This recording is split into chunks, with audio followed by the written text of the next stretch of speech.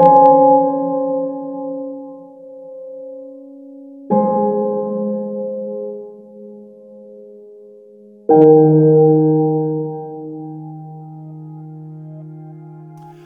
everyone.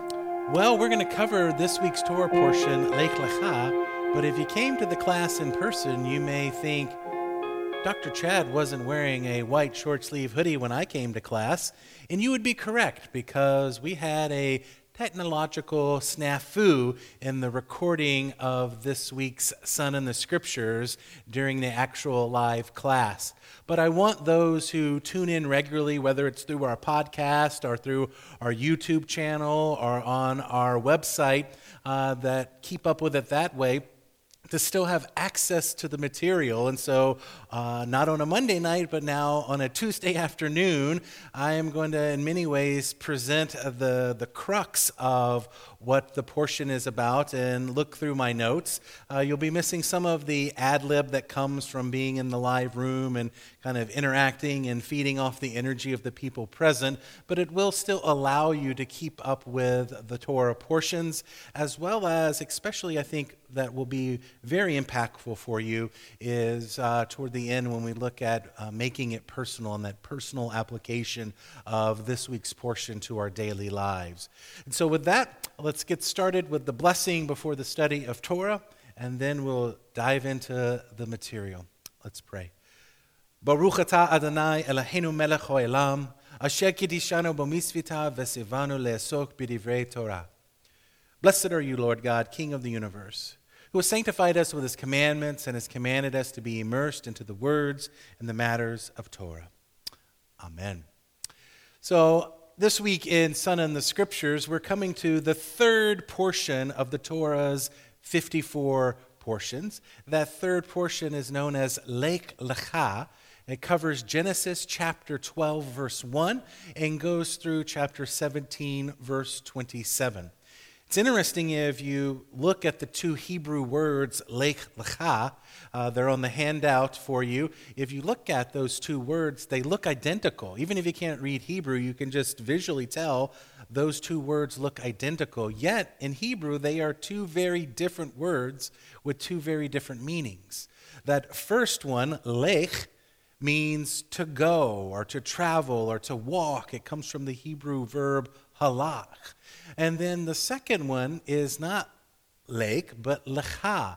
And it's really the preposition lamed followed by the pronominal suffix kaf, that means you. And so lech lecha means go to yourself, go to you. And I want you to keep that in mind, especially as we will come to the end of our portion this evening, how we can derive some practical application and what it means that God commanded Abram to go to himself.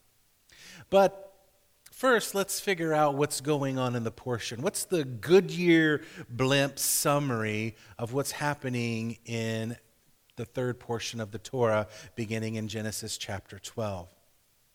Well, God speaks to Abram, commanding him to lech lecha, to go from your land and go from your birthplace, from your father's house to the land that I will show you. And there God says, Abram will be made into a great nation. Abram and his wife Sarai, accompanied by his nephew Lot, journey to the land of Canaan. The land of Canaan is modern-day Israel. The land of Canaan is the promised land, and the promised land is Israel. And there, when Abram and Sarai and Lot make it into the land of Canaan, Abram builds an altar. But then there is a famine that forces the first one in the entire Bible to be called a Hebrew to depart the land of Canaan and to go into Egypt.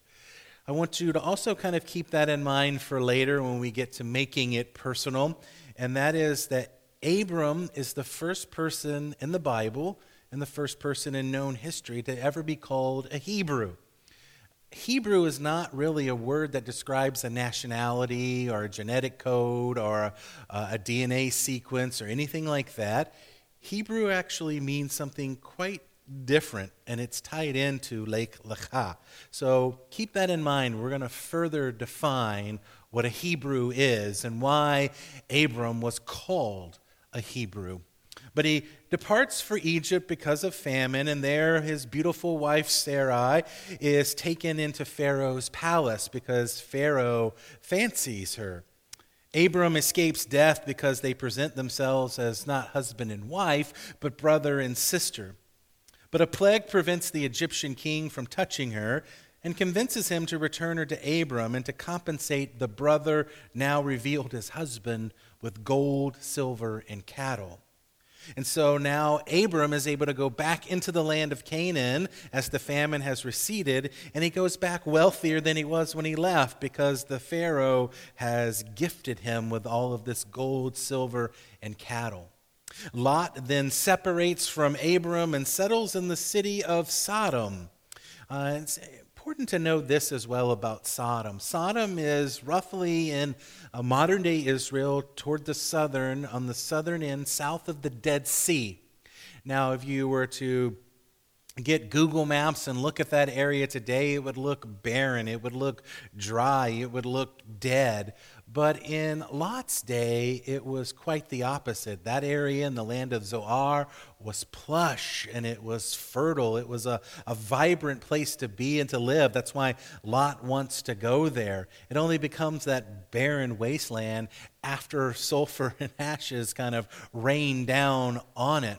And there's an interesting prophecy in Ezekiel about the days of Messiah, that one of the ways you'll know the days of Messiah have arrived is that the sea that we call dead now will once again come to life and fish will once again live in it, and that area that's now the wasteland will become vibrant again. And it's also kind of interesting to note that they are now discovering freshwater streams popping into the Dead Sea deep within it, and fish and other small microbial life are beginning to live in the Dead Sea again, which for us with eyes of Ezekiel and eyes of the book of Revelation, see that as a foreshadowing that Messiah is indeed not far off. But that's where Lot goes, and he finds himself to be taken captive when the mighty armies of the kings of Elam and the three allies conquer the 5 cities of the Sodom Valley.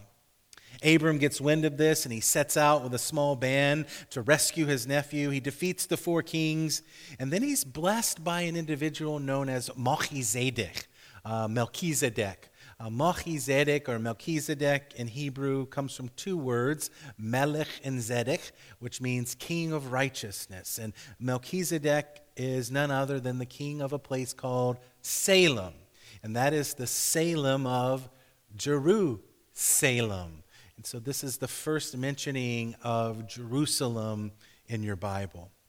God then seals the covenant between the parts with Abram, in which the exile of the people of Israel is foretold, and the Holy Land is bequeathed to them as their eternal heritage.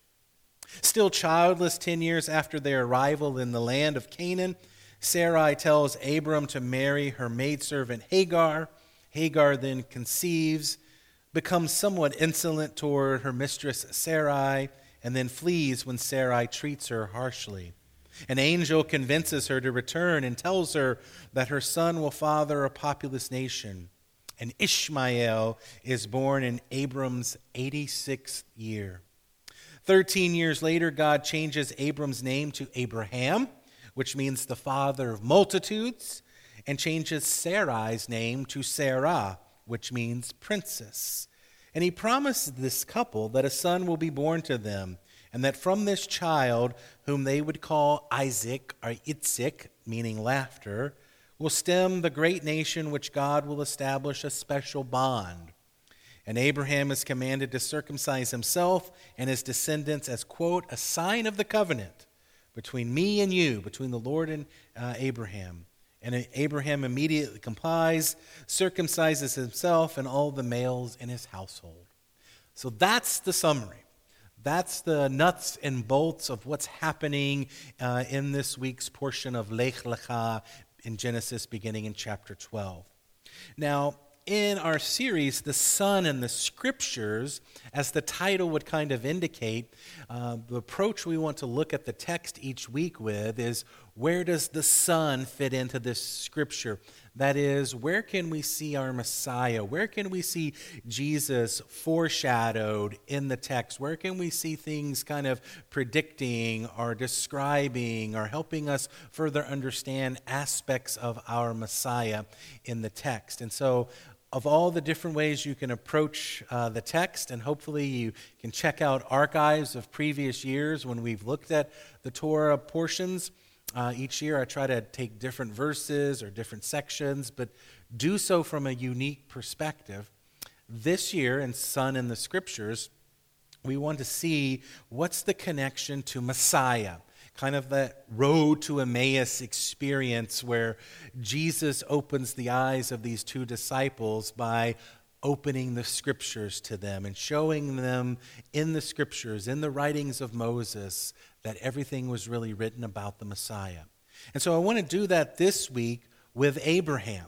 I want to see the connection to Abraham and Messiah. And there's a couple of places to do that. One is in the Gospel of John. In the Gospel of John, there's one passage that Jesus is engaging with people who are kind of countering him. And Jesus makes the statement that Abraham saw my day and rejoiced. And we may not quite fully understand what Jesus was saying there, but he was actually quoting the Jewish legends of the day, what we would call now the Midrash or the Agidah, the tellings, the stories, the Paul Harvey of the Scripture, the rest of the stories. Because in those collections, in those Midrashim, in those Jewish legends, one of them about Abraham is that when God makes the covenant with Abraham and he tells Abraham, your descendants are going to be as numerous as the sand on the seashore, as numerous as the stars are in the sky, that Abraham, the story goes, is caught up kind of in a rapturous vision, the way John is in the book of Revelation. And in this rapturous vision, he actually gets to see all of those descendants. He gets to see all of those who will come from his line. And he specifically sees the Messiah. He sees that the Messiah is actually going to stem from him. And the story says that when he sees the Messiah, he rejoices greatly. So in the Gospel of John, when Jesus says, Abraham saw my day and rejoiced greatly, Jesus is quoting this story. And so what do you do when a divinely inspired Scripture quotes a story? Well, that obviously means that at least that portion of the story is also true. And so I want to go to this portion, these stories of Abraham, and also help us make the connection to Jesus and the Sitzim Laban of the gospel writers, and how the gospel writers chose to write what they did because of what they knew about Abraham and Abraham's connection to the Messiah. So another place in John, we read this. This is coming in John chapter 8, beginning in verse 57. It says, those of Judea said to Jesus, you are not yet 50 years old. And have you seen Abraham? And Jesus said to them, truly, truly, I say to you, before Abraham was born, I am. Before Abraham was born, Egypt and Mesopotamia birthed great civilizations. 7 dynasties of Egypt's old kingdom had already come and gone before Abraham. The great kingdoms of Sumer had already vanished. By Abraham's day, storytellers already considered the Epic of Gilgamesh to be ancient folklore. Before Abraham, human history was already piled deep. Among the thousands of long-forgotten men and women born, raised, and buried in cities like Ur of the Chaldees, there was one man that stood out. Somehow, some inborn conviction, one man found faith in the one true God of creation. How did it happen? In Abraham's day, the entire world was given over to idolatry, to polytheism, to paganism. And yet somehow Abraham recognized his Creator. It reminds me of another one of those stories of Abraham. It's one of my favorite. It talks about Abraham's father, Terah. That Terah was an idol maker. That was his profession. He made idols and sold them. And Abraham, one evening, as he was kind of thinking things through, destroyed all the idols in the workshop except for one. And he left that one standing. And then when his father came in the next morning, was like, someone's broken in, someone's vandalized our property. Abraham said, no. This one God didn't like all these other gods, so he destroyed them. And he wanted to be known as the strong God. And Abraham's father, Terah, kind of ignores that, repairs things, builds more idols. And then the next night, Abraham breaks in, destroys everything, leaves the one idol standing. And the father comes in the next morning and is like, somebody has a conspiracy against us. And Abraham says again, no, it's this God. He wants to be the dominant God. And Terah then says, no, Abraham, none of these things are real. There are no gods. I just make these things to sell. They're just wood and stone. They mean nothing and they have no power. And to which Abraham said, exactly. Because Abraham had begun to realize what we would probably call in our day and age intelligent design. He began to look around and began to see there has to be something bigger and beyond what is currently being offered. There has to be an ultimate designer behind these things. And so the Jewish legend, the Midrash, describes how Abraham arrived at this monotheism. In Judaism, Abraham is kind of seen as the father of monotheism. How he arrived at this through the process of observation and deduction. So I want to read for you now from one of those stories. It's from what's known as Resplendence. I'm not aware of a copy of it in English, but I will read to you a translation. But this is, again, describing Abraham. It says, when Abraham saw the sun rise in the east, Abraham thought, surely this is a great power. It must be the Creator. And that whole day, Abraham prayed to the sun. In the evening, however, the sun set and the moon rose. And Abraham said, surely this one rules over the sun that I've been praying to all day, because the sun no longer shines. And so he prayed to the moon all night. But the next morning he saw the sunrise and darkness pass, and he said, surely all of these must have a higher king and master who directs them in their courses. And then God saw that Abraham was seeking for him, and so God appeared to Abraham and spoke with him. And perhaps it was just so, or perhaps God's choice of Abraham is concealed in the mystery of his divine prerogative. We do know that although the world was filled with millions of men and women, God did choose one man. And by rabbinic reckoning, God chose Abraham before the creation of the world. Another collection of midrash, these legends, is called the LECHA Shimoni. It's one of my personal favorites, and there is no English translation of the LECHA Shimoni. But it tells the parable about God's quest to find one single righteous man for whom he could justify having created the world. And as God looked into the future and as he scanned over all the generations of human beings to come, his eyes at last fell on Abraham. This is what the LECHA Shimoni says. There was a king who desired to build and lay foundations. He dug constantly deeper, but found only a swamp. At last he dug and he found bedrock, literally Petra or Peter.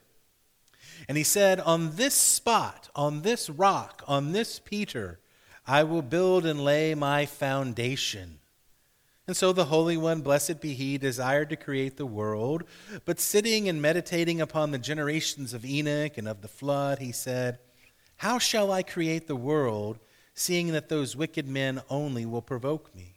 But as soon as God perceived that there would arise one named Abraham, he said, behold, I have found my rock, my Petra, my Peter, upon which to build and to lay the foundation of the world. And that day the Lord called Abraham Rock. Did God really create the entire world only for the sake of Abraham? It seems to be an impossible notion, but in one sense, we as followers of Jesus of Nazareth know that this in fact is true.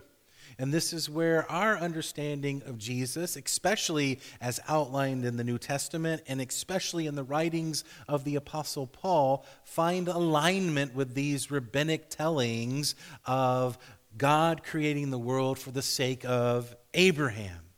Because in reality, it wasn't because of Abraham's personal righteousness or Abraham's moral character, or that Abraham truly was not a sinner and stood out above all other humans. Rather, what we know from the Gospels and from the epistles is the world was created for the sake of Abraham, but more specifically for the sake of Abraham's seed, the Messiah. The seed, because Paul will talk about the seed of Abraham or the descendant of Abraham. And he makes it clear he's using singular, not plural, referring to one particular descendant, one particular seed of Abraham, none other than the Messiah, and that the world was brought into being for the sake of Messiah. And so when the rabbis say that God looked into all the future generations and they saw the one righteous man, what God really saw was the Messiah. And where does the Messiah come from? The Messiah comes from the line of Abraham. So throughout the Old Testament and throughout the Torah, as we've been talking about in the Son and the Scriptures series, there's that scarlet thread of redemption. Every portion, there's this thread weaving through that describes the Messiah, describes something about him and gets more and more detailed. And in this week's portion, LECHA, we begin to see that Messiah, that scarlet thread, comes through Abraham. And so Abraham is singled out because he is the one from whom Messiah descends. During the Talmudic age, the great academies in Babylon agreed that the world was created only on the merit of one righteous man. And of course, in typical rabbinic fashion, they argued over who that one righteous man was. Rav claimed that the world was created for the sake of David. Shmuel countered that the world was created for the sake of Moses. But Rabbi Yochanan contradicted both and said the world was created only for the sake of the Messiah. And Rabbi Yochanan's opinion prevailed. The world was created only for the sake of Messiah, Abraham's seed. Saul of Tarsus, or as many know him, the Apostle Paul, taught the same concept. He believed that all things were created only for the Messiah, and moreover, he taught that all things were created by the agency of the Messiah. And so in Colossians chapter 1, verse 16, Paul writes this, "For by him, the Messiah, all things were created, both in the heavens and on the earth, visible and invisible, whether thrones or dominions or rulers or authorities, all things have been created through him and for him." God chose Abram out of the sea of humanity 2,000 years in advance of the birth of Jesus. This Abram, who would later be called Abraham, is the forefather of the Messiah. And for that reason, Ben Avraham, son of Abraham, is one of the titles of the Messiah. Inasmuch as Messiah was contained within Abraham, he is the seed of Abraham.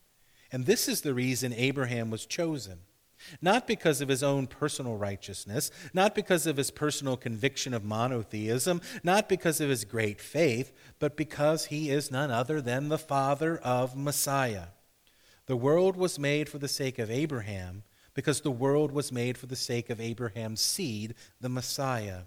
And through the agency of the Messiah, the world was made.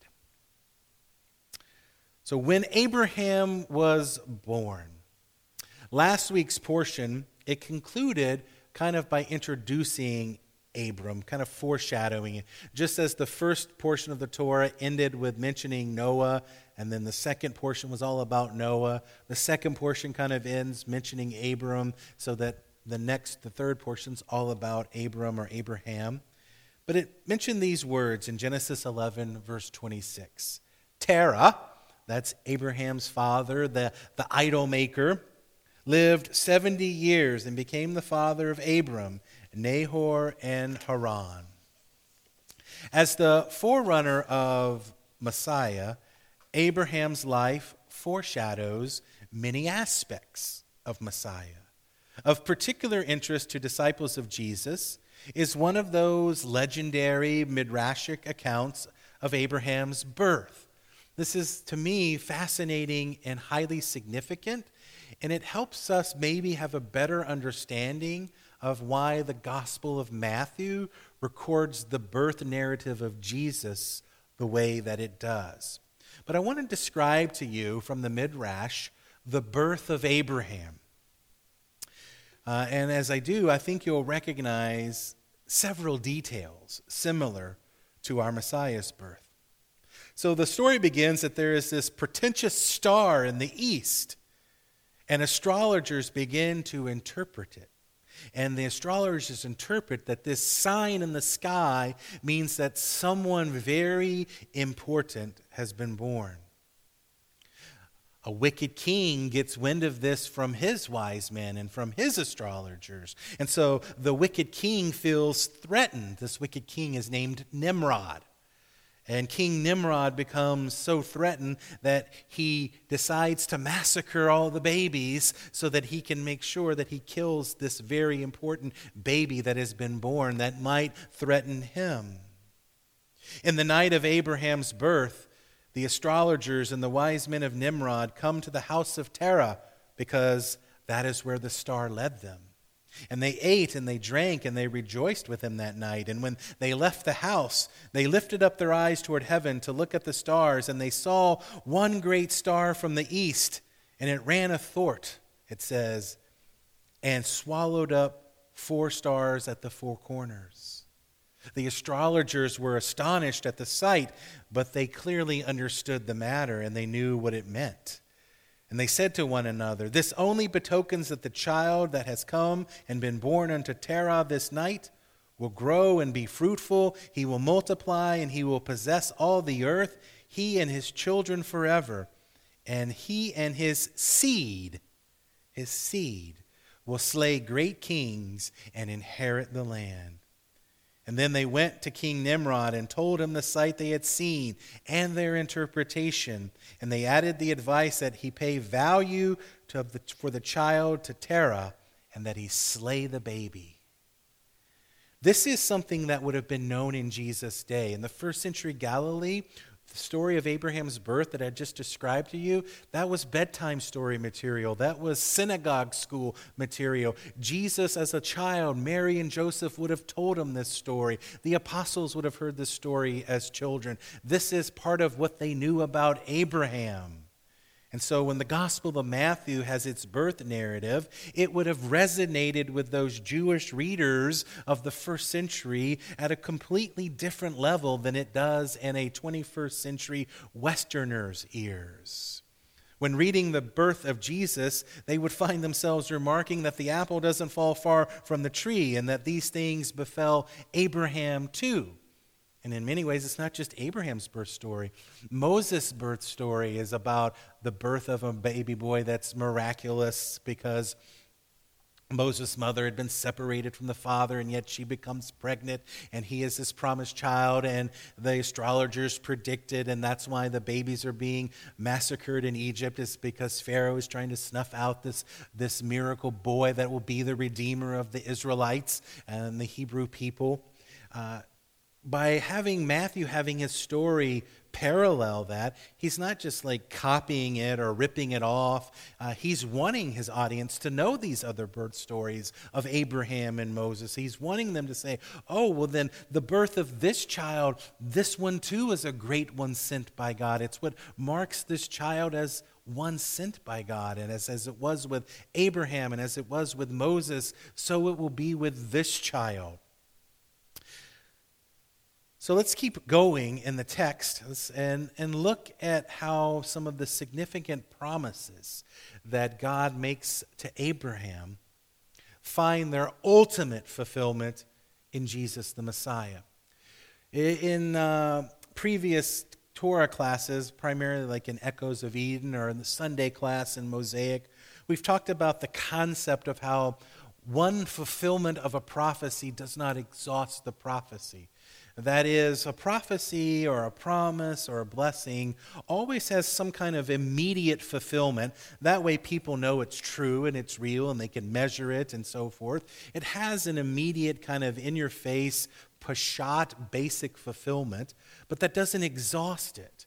That it has deeper fulfillments and it can have multiple fulfillments and it can be especially on a much deeper spiritual level. So we're going to look at some promises God makes Abraham, and rather than focus in on how they were physically fulfilled and literally fulfilled in the eyes and in the sight and in the ears and the hearing of the people, how they ultimately find their fulfillment in our Messiah. Because again, the point of the Son in the Scriptures is to connect everything to Jesus. So this week's portion, LECHA, it begins, Genesis 12, verse 1. The Lord said to Abram, "Go forth, LECHA." God's call to Abraham, and then he ensues that call by giving a list of 8 promises to Abram. And those 8 promises have shaped the course of human history. The 3 great monotheistic religions of the world all look back to Genesis 12, verse 1 as their point of origin. So Genesis 12:1 is an incredibly important juncture in the Scriptures because literally in this day, billions of people from multiple faiths, and not just the 3 great monotheistic faiths of Christianity and Judaism and Islam, but you also have the Druze, you have the Yazidis, you have countless others, the Baha'i, many others, all find their origin in Genesis 12, verse 1. They will trace it back to that point. There, God's call to Abraham, a singular call to a single individual, has proven to be universal in scope. It's easy to see that the promises God made to Abraham have indeed been literally fulfilled. But their ultimate fulfillment is only in the Messiah. In Galatians chapter 3, verse 16, the Apostle Paul says, quote, "The promises," what he means by that is the promises from Genesis 12 that we're about to outline. The promises were spoken to Abraham, and then Paul says, "and to his seed." Singular, not plural, not descendants, plural, but to his seed, singular, meaning the Messiah. According to Paul, the promises were spoken then not only to Abraham, but these promises in Genesis were spoken to the Messiah. In 2 Corinthians chapter 1, verse 20, Paul says these words, "For as many as are the promises of God in him, in the Messiah, they are yes. Therefore also through him, through Messiah, is our amen to the glory of God through us."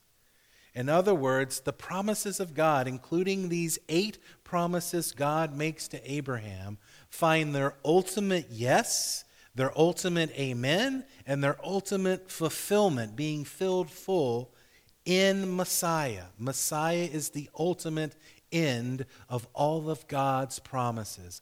All of God's promises are yes and amen in the Messiah. Messiah, the answer to the promises. In Romans chapter 15, Paul tells us that, quote, "the Messiah has become a servant to the circumcision on behalf of the truth of God to confirm the promises given to the fathers." That's verse 8 of Romans 15. Again, the Messiah, Jesus, is the confirmation, the fulfillment, the yes, the amen to the promises given to our patriarchal fathers. Messiah came to Israel in order to fulfill the promises that God made to Abraham, Isaac, and Jacob. Therefore, the promises spoken to Abraham were also given to Messiah. Again, Messiah is the yes and the amen and the fulfillment of those promises. Through him, these promises are filled full. So what are these promises? They come in Genesis chapter 12, verses 2 through 7. I'm going to list them. The first promise made is God says to Abram, I will make you a great nation. I will make you a great nation.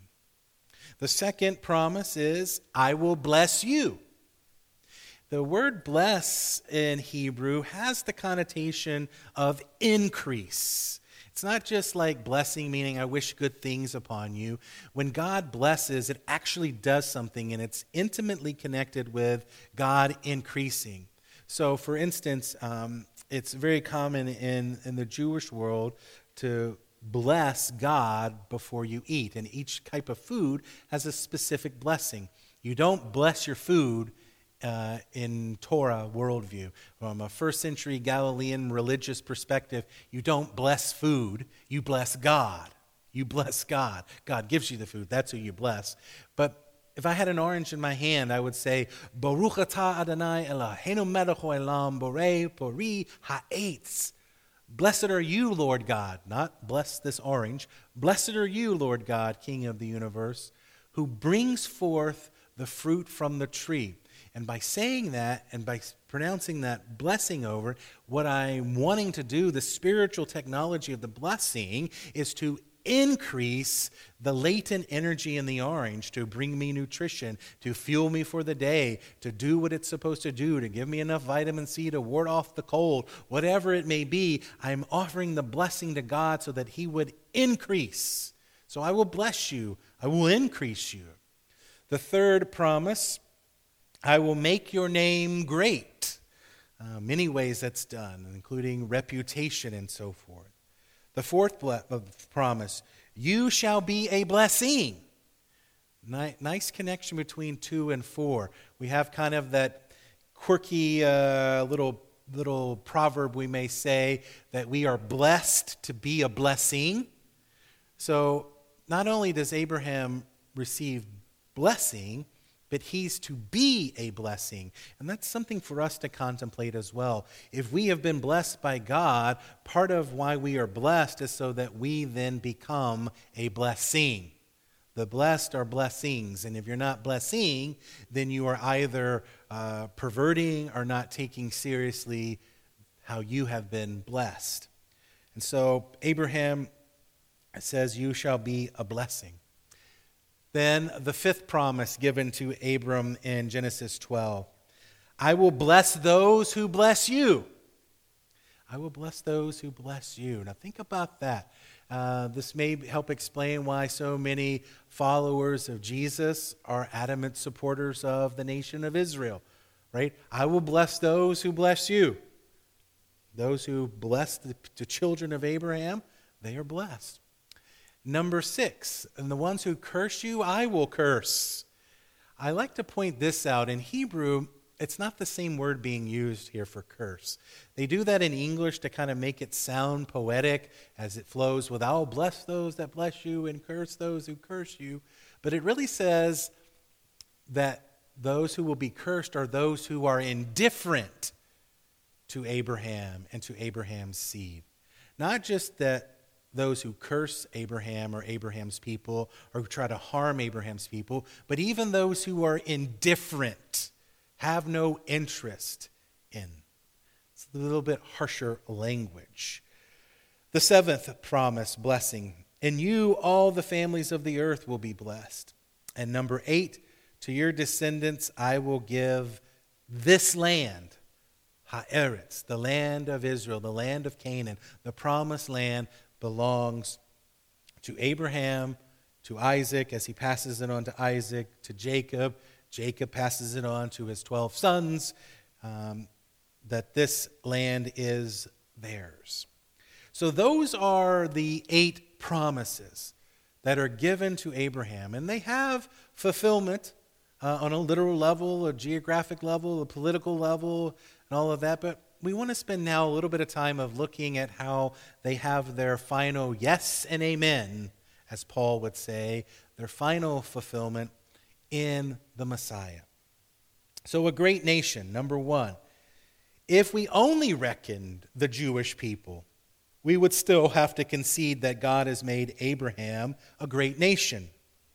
What other nation has survived against such terrible odds and made such great contributions to society and thrived through so many centuries? I mean, think about it. Do you know any Canaanites? Do you know any Hittites? Do you know any Girgashites? Do you know any Jebusites? Do you know any ites that have always and historically come upon God's people? You never have heard of them since, have you? And yet you know of Israel and you know of the Jewish people. But it is not just the Jewish people who look to Abraham. The Arab world also calls Abraham their father, adding many millions to the ranks through the son Ishmael, who also was promised that he would have great nations come from him. But more than these, the followers of Jesus, the seed of Abraham, an innumerable host, have been joined into Abraham's nation by practicing the faith of Abraham. They have been joined to Abraham through their faith in Messiah. This is Paul's major point in Romans and in Galatians, that by grace and through faith in the God of Abraham, Gentiles have been grafted in to the promises and into the covenant of Abraham, that they are spiritual children of Abraham, and that just as much as the physical children, they too are heirs to the promises made to Abraham. Therefore, Messiah has become a great nation. And in the future, all nations will be one great kingdom under one great king, none other than King Messiah, Jesus of Nazareth. The second promise, I will bless you. Abraham and the children of Abraham, both those naturally born and those grafted in by grace and through faith in Messiah, the seed of Abraham, are the blessed people. Through the agency of Messiah, God bestows grace and blessing upon Abraham's descendants. They are blessed with every spiritual blessing. This is why Paul offers blessing to God when he says in Ephesians chapter 1, verse 3, "Blessed be the God and Father of our Lord Jesus Christ, who has blessed us with every spiritual blessing in the heavenly places in Messiah." As a son of Abraham, the Messiah himself carries the blessing of God bestowed on Abraham. Therefore, he is both the recipient of the blessing and the agent of the blessing. This can be compared to the priests that lifted their hands and blessed Israel with the priestly blessing. And as they did, they also blessed themselves, for they were part of Israel.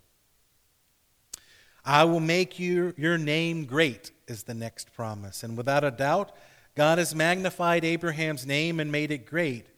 But he has done so primarily through Abraham's most famous son, Jesus of Nazareth. Christianity has spread monotheism, the scriptures, and even the name of Abraham to the whole world.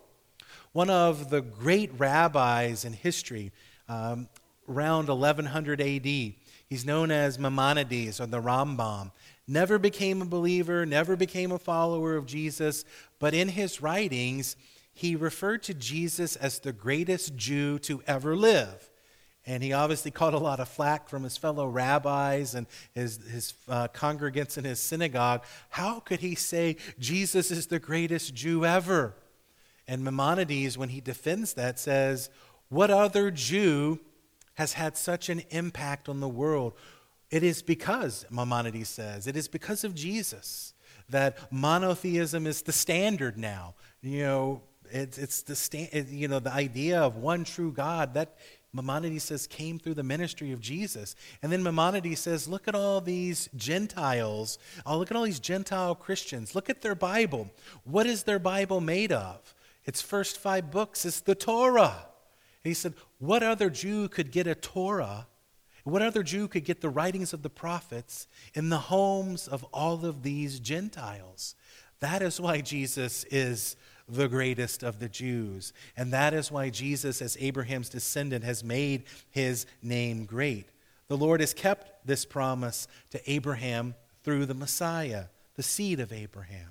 He has made the name of Jesus from Nazareth very great indeed, so that, as Paul would say in Philippians chapter 2 and verse 10, at the name of Jesus every knee will bow, of those who are in heaven and on earth and under the earth, and every tongue will confess Jesus is Messiah, to the glory of God the Father. The next promise, you shall be a blessing. Abraham is a blessing in that it is his faith that has introduced the entire world to God. Messiah is a blessing in that the grace afforded through Messiah makes it possible for the world to be reconciled to the God of Abraham. I will bless those who bless you. Those who do kindness and goodness to the descendants of Abraham, they're under the blessing of God. Jesus himself taught this in the Gospel of Matthew, chapter 25 and verse 40. Jesus said, to the extent that you do a kindness to one of the brothers of me, even the least of them, you've done it to me. The brothers of Jesus are the children of Abraham, and those who show them kindness are blessed and rewarded, because it is reckoned as if their kindness was visited upon Jesus himself. Therefore, they are blessed, as Jesus says in Matthew 25, verse 34. Come, you who are blessed of my Father, inherit the kingdom prepared for you from the foundation of the world. And I will curse those who curse you. Those who curse the descendants of Abraham, who are indifferent to the descendants of Abraham, find themselves on the other side of God. Again, Jesus speaks to this, Matthew 25, verse 40. To the extent that you do an unkindness to one of my brothers, even the least of them, you have done it to me. And again, the brothers of Jesus are the children of Abraham. And those who show them indifference or unkindness find themselves on the wrong side of God, as if they had visited that unkindness upon Jesus himself. In you, all families of the earth will be blessed. All the families of the earth find blessing in Abraham, and that with the faith of Abraham, all humanity finds God and salvation. Subsequent reiterations of this seventh promise specify that the families of the earth will be blessed in Abraham's seed. In Messiah, the seed of Abraham, believers from the nations are grafted into Abraham's family. And so Paul says in Galatians 3, verse 29, if you belong to Messiah, then you are Abraham's descendants. You are heirs according to the promise. In Messiah, all families of the earth are blessed. And the eighth promise, to your seed I will give this land. The land of Israel belongs to the natural descendants of Israel. God gave it to them, and he will give it to them again. But more than that, he gives the land to the singular seed of Abraham, the Messiah. When Messiah returns, he will rule from the land of Israel. His throne will be set up in Jerusalem, and he will be king over all of Israel. And when Messiah finally rules over the land, then all of Abraham's seed will own the land, and the nations grafted into Israel, as the prophet Isaiah says, will stream to Zion. And therefore we see that all the promises given to Abraham find their ultimate fulfillment, their yes and amen, in Messiah. Now comes kind of the portion that I like to do at the end of each week, where we make it personal, where we take something from the Torah portion and really try to find application in our life, because we're operating under the axiom that when Moses wrote the Torah, he wrote it naturally in divisions.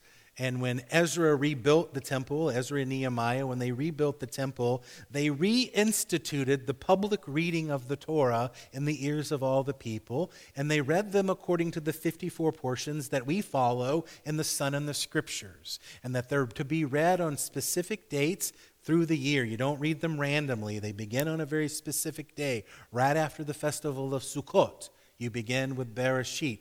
That pattern was established, again, all the way back with Ezra in the rebuilding of the temple.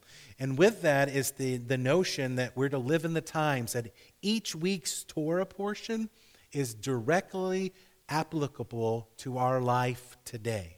And that's how we live in the times. And so I try to give you some insight into that in ways that as you read the portion through the rest of the week, you have things to think about or journal about or pray about, or just, if nothing else, a point to launch off from. And so I want to do that this evening with the portion LECHA. So there is a story told of a man who was captured behind enemy lines during the war. To his horror, he was sentenced to death by firing squad. However, the captain gave the man another option. He told him, you can go to the firing squad tomorrow morning at 6 a.m., or you can choose to walk through this door right now. Feeling hopeful, the man asked, well, what's on the other side of the door? The captain answered, all I'm going to tell you is that there's something unknown. There is an unknown power behind that door. The man thought it over, and the next morning when it came time to choose his fate, he selected the firing squad. After the shots rang out, the captain's secretary asked him, you've offered so many people the other option to go through the door, and every time they have chosen the firing squad. What is beyond that door? With a look of dismay on his face, the captain answered, freedom. But people would rather face a known death than journey into the unknown. And those words are so true. Having been a pastor for nearly a quarter of a century, I have seen this time and time again in the lives of people, that they would prefer a known death, or known chaos, or known dysfunction, or known abuse, or known horror, or known actions that they absolutely know without a shadow of a doubt are contrary to the will of God or what is good for them and their family, but they will choose what they know rather than go through the door of something they don't know. I've had individuals with black eyes and bloody noses say, at least I know what to expect when I go home. At least I know what the reaction will be. At least I know what is coming my way. At least I know. And they somehow find comfort in knowing. And they will not venture into what they do not know. And yet what they do not know is actually freedom. Freedom from the chaos, freedom from the dysfunction, freedom from the abuse. We often choose the known death instead of the unknown future. When God commands Abraham to leave his home and embark on a journey, Abraham is simply taught or told in Hebrew, Lech lecha me'atzecha. Go for yourself from your land. Now, that directive is quite strange when you think about it. Abraham is told where to leave from, but he is not told his destination. What kind of journey lacks a destination? Generally, the destination and not the starting point is the most important thing. It is when you type in Google Maps. What do you type in? You type in your destination, not where you're leaving from. Think about it. Imagine being invited to a wedding, but instead of being told where the wedding will take place, you're simply told where you're to leave from. Good luck getting to the wedding. The answer to this riddle lies within the words Lech lecha. While the phrase is often translated in your English Bibles as go forth, as I hinted at the very beginning, it literally means in the Hebrew, go to yourself. In other words, Abraham was given the destination. Abraham was commanded to embark on a journey toward himself, toward his true self, toward his ultimate self. In a genuine journey to the self, we don't know the physical destination. We don't know where it will take us. All we know is where we're leaving from. That is, where we are at right now.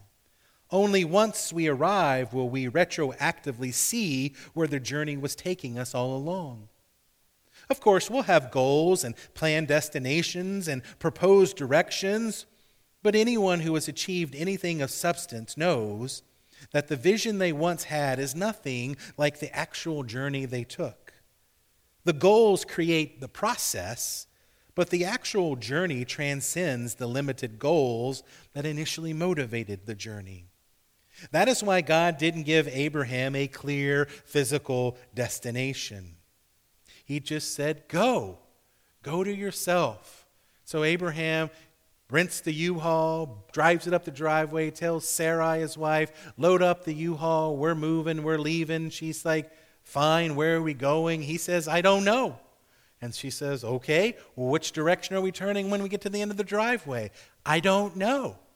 Abraham doesn't know because his journey is not about the physical journey. It's about his journey to the self. And in a journey to the self, all that we know is the starting point. Reaching the destination requires a courageous journey into the unknown. You have to be willing to open the door. You don't know what you'll find. You don't know what challenges you'll face. You don't know what people will think. And you don't even know if you will succeed. That's why many people refuse to step outside of their comfort zone. That's why they refuse to embrace the challenge. That is why they refuse to overcome their fears. And that is why they refuse to take the unpaved and uncharted path. Instead, they choose the known, even if it's a known path to what will ultimately be their death, if not their emotional and spiritual death. Greatness, therefore, requires us to courageously journey into the unknown, to embark on the LECHA journey to our true and ultimate selves. But the reality is that many people grow from the outside in. Again, 25 years of observing people in their spiritual life. Most people, unfortunately, grow from the outside in. That is, they look around at their friends, they look around at society, they look around at the people at their workplace, and then they shape themselves to fit that surrounding.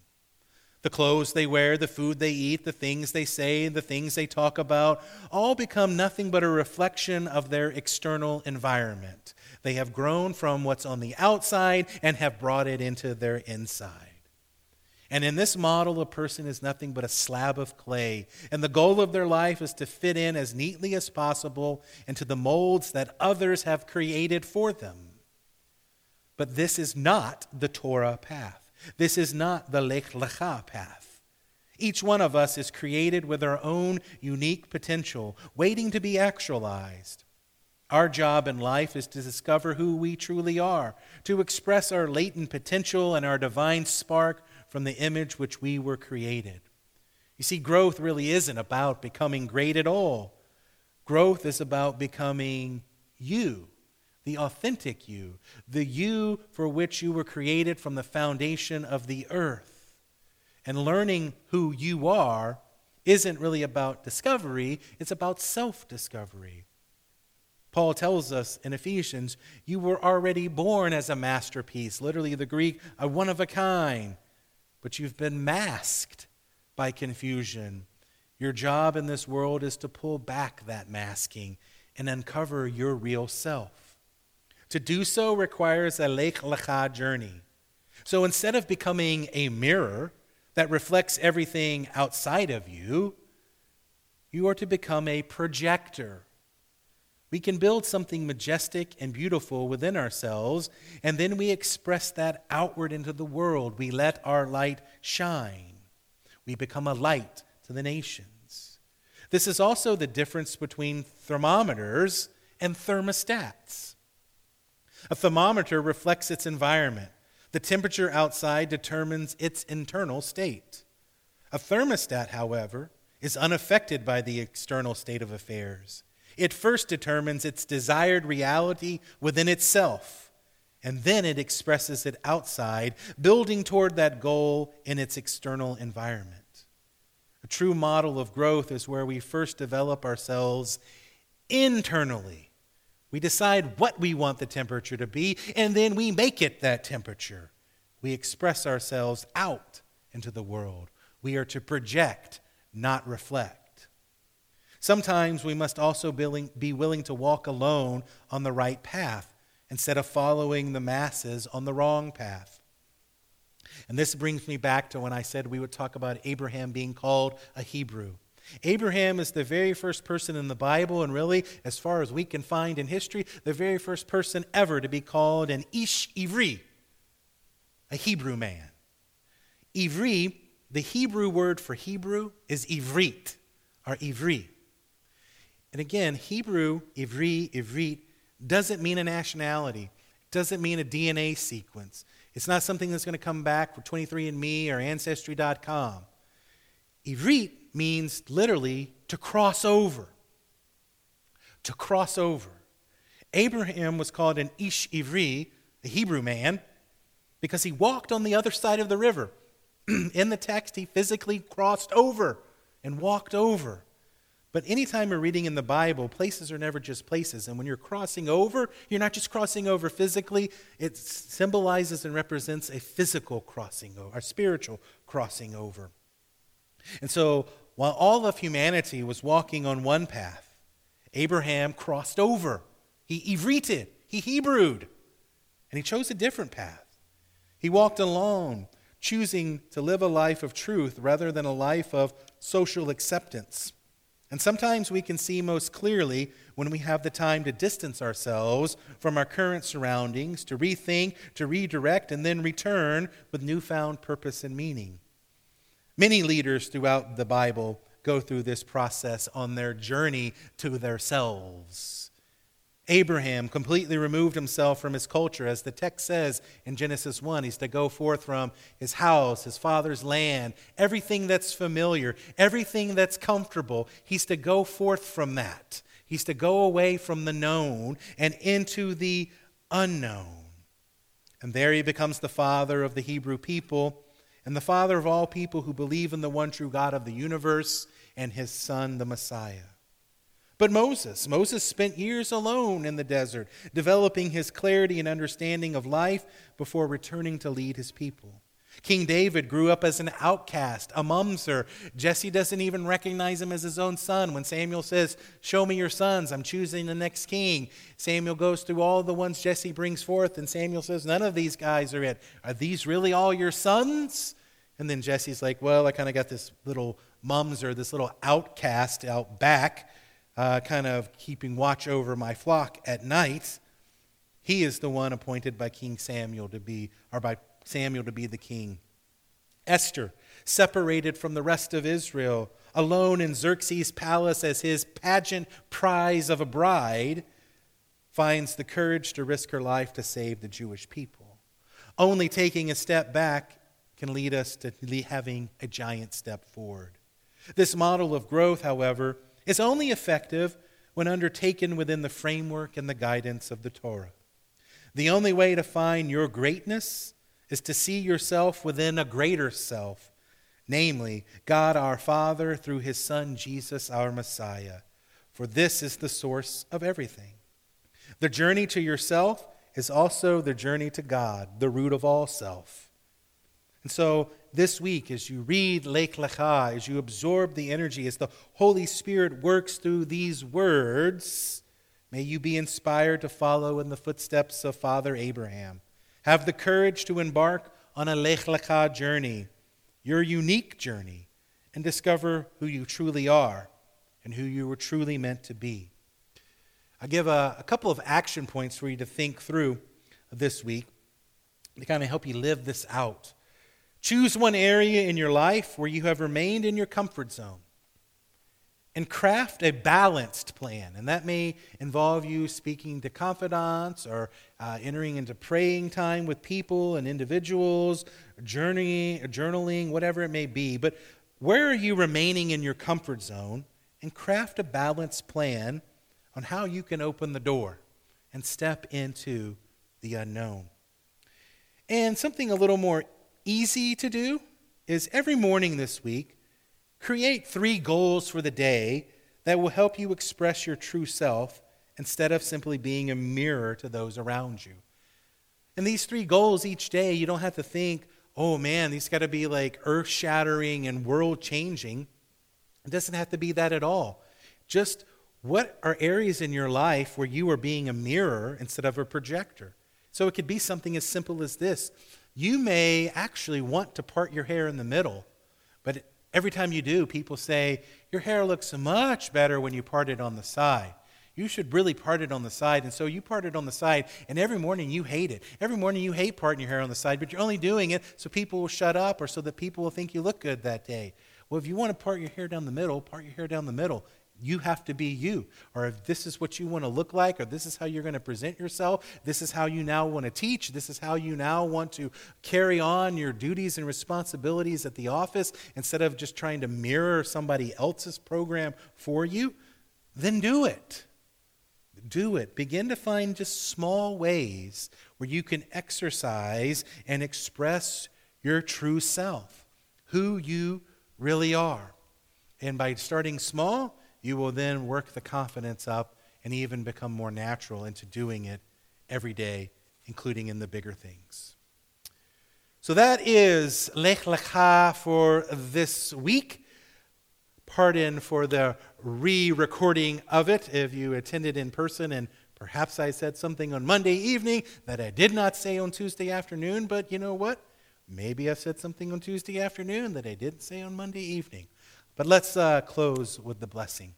Baruch atah Adonai noten haTorah. Blessed are you, Lord God, who has given to us the gift that is the Torah. Shalom and Selah. Go in peace, and we will see you next week, Monday evening at 6:30 p.m. Hi, everyone. Thank you for engaging this teaching. You know, we at Emmanuel have as one of our goals to make our teachings available online to anyone, everywhere, at any time, whether that's through a podcast or our YouTube channel or an MP3 download. It is our gift to you, and we want you to use it however you see fit. Also, if you feel motivated or desire to support future teachings, you can do so with the donate button at the bottom of our teaching page. That's found at immlutheran.org/teaching. Again, thank you for participating in our teachings here, and hope to see you or engage with you somehow, some way, somewhere. God bless.